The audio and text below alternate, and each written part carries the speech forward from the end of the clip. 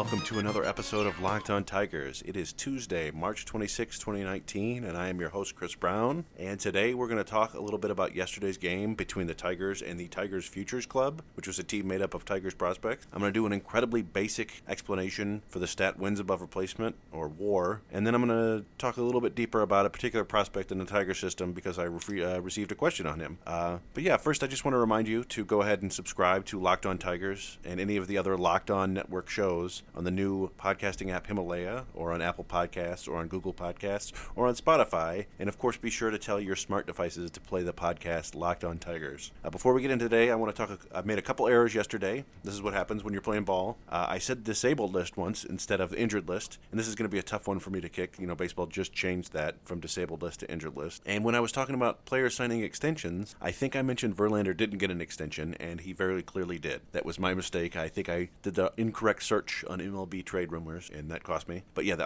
Astros signed Verlander to a 2-year, $66 million extension, which will cover the 2 years following this season. And that's a ton of money for an aging pitcher, but if you're going to pay an aging pitcher like that, then it should probably be Verlander. He was as good as he's ever been last year. Now, on to the show. So yeah, the Tigers beat their organizational brothers of the Tigers Futures Club 9-1 in an internecine battle that was basically over by the third inning. It's one game, and no one should draw any conclusions from it, but we might as well discuss it from both sides. So on the Tigers side, we had Spencer Turnbull starting, and we talked about him a couple weeks ago, how he's been pitching well, and he was outstanding again. Now, he did what you would expect of an MLB-ready pitcher when faced with a bunch of prospects, but he's also a millennial, so let's go ahead and give him credit for doing what he's supposed to. But yes, he struck out 8 over 5 scoreless innings, and he gave up just 3 hits and 2 walks. There wasn't any TV or radio coverage of the game, but Adam Dubbin from Bless You Boys, by the way, go follow Adam on Twitter at ADAMDUBBIN. Adam did a great job live tweeting the action, and I also stumbled across some audio from this particular Civil War, and I'm going to try to play it for you now. Bear with me, because this is the first time I'm trying to cut in some audio like this, and I might not really know what I'm doing, so yeah.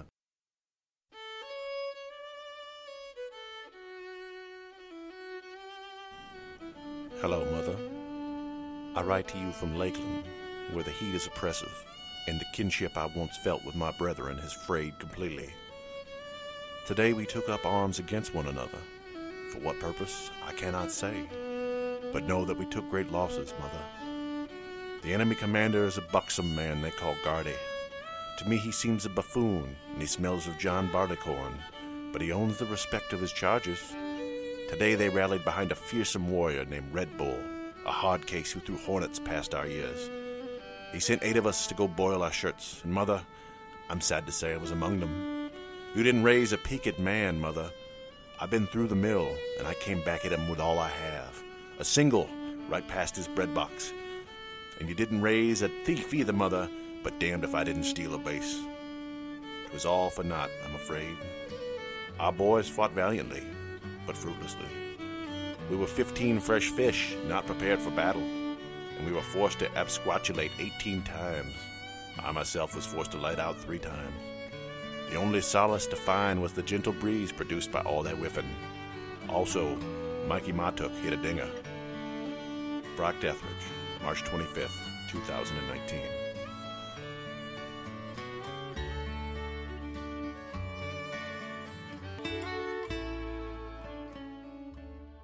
Boy, what a dark time in our nation's past.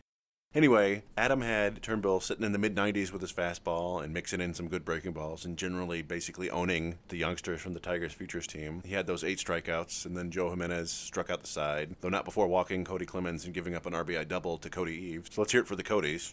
For the Futures' only run of the game, Shane Green came in for the next inning and struck out the side, and then Nick Ramirez struck out the side in the 8th. And Ramirez is kind of an interesting story. The Brewers drafted him in the 4th round back in 2011 as a first baseman, and he spent the first 6 years of pro ball as a hitter before converting to pitching in 2017. He was a closer in college, so this isn't like a huge change for him, but he's also not, some guy out there pumping 99 miles an hour. I think he basically throws about 90, 91. It's probably not great when a guy who had 18 strikeouts and 38 AAA innings last year mows down your top prospects. So yeah, in all, Tigers prospects struck out 18 times, and I'll go ahead and say that's not ideal, even if it's just a silly little exhibition. As for the Futures team, on the plus side, we saw Franklin Perez toss 2 scoreless innings. He didn't strike anyone out, but he also didn't give up any hits either. Adam said he was in the low 90s and touching 94 with his fastball and locating his off-speed stuff well, but there was some hard contact. We'll take it. 2 scoreless, that's fine. And Daz Cameron looked good again, going 1 for 3 with a walk and a couple of steals. He's looked good all spring, but unfortunately that was about it for the game. We also saw Brock Deathridge. He singled and stole a base, but he also struck out 3 times. But the biggest negatives from the game kind of were from the pitchers who came in relief. Anthony Castro is an interesting relief arm in the system. He's been a kind of a favorite of us at Tigstown for a long time, but he's about to turn 24 and he only has 10 innings above A ball, and he was out there throwing hard. He hit 98 on the gun according to Adam, and he was throwing his breaking ball in the low 90 or low 80s, but he got roughed up for 3 runs, including a 2-run shot by Mikey Matuk. And then they brought in Gregory Soto, who has always had trouble throwing strikes, and he did again. He walked a couple guys, he hit a guy, basically they had to call the mercy rule in one of the innings just to keep the game moving on, so he didn't actually get 3 outs in one inning. And when he did throw strikes, he got hit really hard. I think he gave up 5 hits and 4 earned runs in 2 1/3 innings. And then they brought in John Schreiber, and he got hit around 2. So it was just not a good day for 3 of their relief prospects. And it's just one of those things that's kind of painful to see. So speaking of things that are painful, if you hang around with me, which might be painful to you, you're going to hear me talk about 3 different things. One of them's hip hop, one of them's baseball, and the other one is engorged appendages. So now's the time, guys. Let's talk about sex. Good sex. Remember the days when you were always ready to go? Listen up. Now you can increase your performance and get that extra confidence in bed. BlueChew.com. That's blue like the color blue. Blue Chew brings you the first chewable with the same active ingredients as Viagra and Cialis, so you know that they work. You can take them anytime, day or night, even on a full stomach, and since they're chewable, they work up to twice as fast as a pill, so you can be ready whenever an opportunity arises. And just let me shoot from the hip here. I haven't tried Blue Chew yet, but when I do, I fully expect to be blown away. Now, this isn't just for guys who can't perform. It is for any guy who wants extra function to enhance their performance in the bedroom. Blue Chew is prescribed online and shipped straight to your door in a discreet package, so no in-person doctor's visit, no waiting in the pharmacy, and best of all, no more awkwardness. They're made in the U.S., and since Blue Chew prepares and ships direct, they're cheaper than a pharmacy. Right now, we've got a special deal for our listeners. Visit BlueChew.com and get your first shipment free when you use our special promo code MLB. Just pay $5 shipping. Again, that's BLUE Chew.com. Promo code MLB to try it free. Blue Chew is the better, cheaper, faster choice. And once again, I thank them, and you, but I thank them for sponsoring the podcast, and I thank you for listening. So anyway, back to baseball. What we had was basically a group of prospects who performed rather poorly against the big league club. And I use the term big league club lightly because there was no Miguel Cabrera, there was no Nick Castellanos, there was no Jeimer Candelario, and their regulars, Kristen Stewart, Nico Goodrum, Grayson Greiner, and Mikey Matuk, they each just got 2 plate appearances. So they were basically taking on prospects or older minor league veterans by the end of the game. And so this is when I want to touch on wins above replacement WAR, because I need to explain to everyone the overall quality of this Tigers club, and maybe quality is not the right word. But so at the very basic level in baseball, there are only 2 stats that really matter, and those are runs and outs. And everything a player does to help his team score runs or prevent the other team from scoring runs, helping them make outs, has value. And all that WAR is an attempt to take all that value and, the on-base ability, the ability to hit for power, the running ability, and the defensive ability, and you take all those numbers and you put them into one digestible number. Basically involves runs getting converted to wins, but all you need to know is WAR is a representation of players' value. And there's more to it involving positional adjustments and things like that. But we don't need to get into that right now. But basically, I brought that up because while I'm criticizing the quality of the team, I want to get to some numerical evidence to show you that why the quality is not so great. And to do so, I'll reference the site Fangraphs, which does a team positional breakdown before each season. Essentially, they look at the projected wins above replacement totals for each team at every position, and then they rank them 1 to 30, with 1 being the best and 30 being the worst. And the Tigers have 1 position out of all the positions on the field where they rank better than 24th out of 30 this year, unless you count DH, where they rank 15th out of 15. And that 1 position is right field, by the way, where they rank 20th,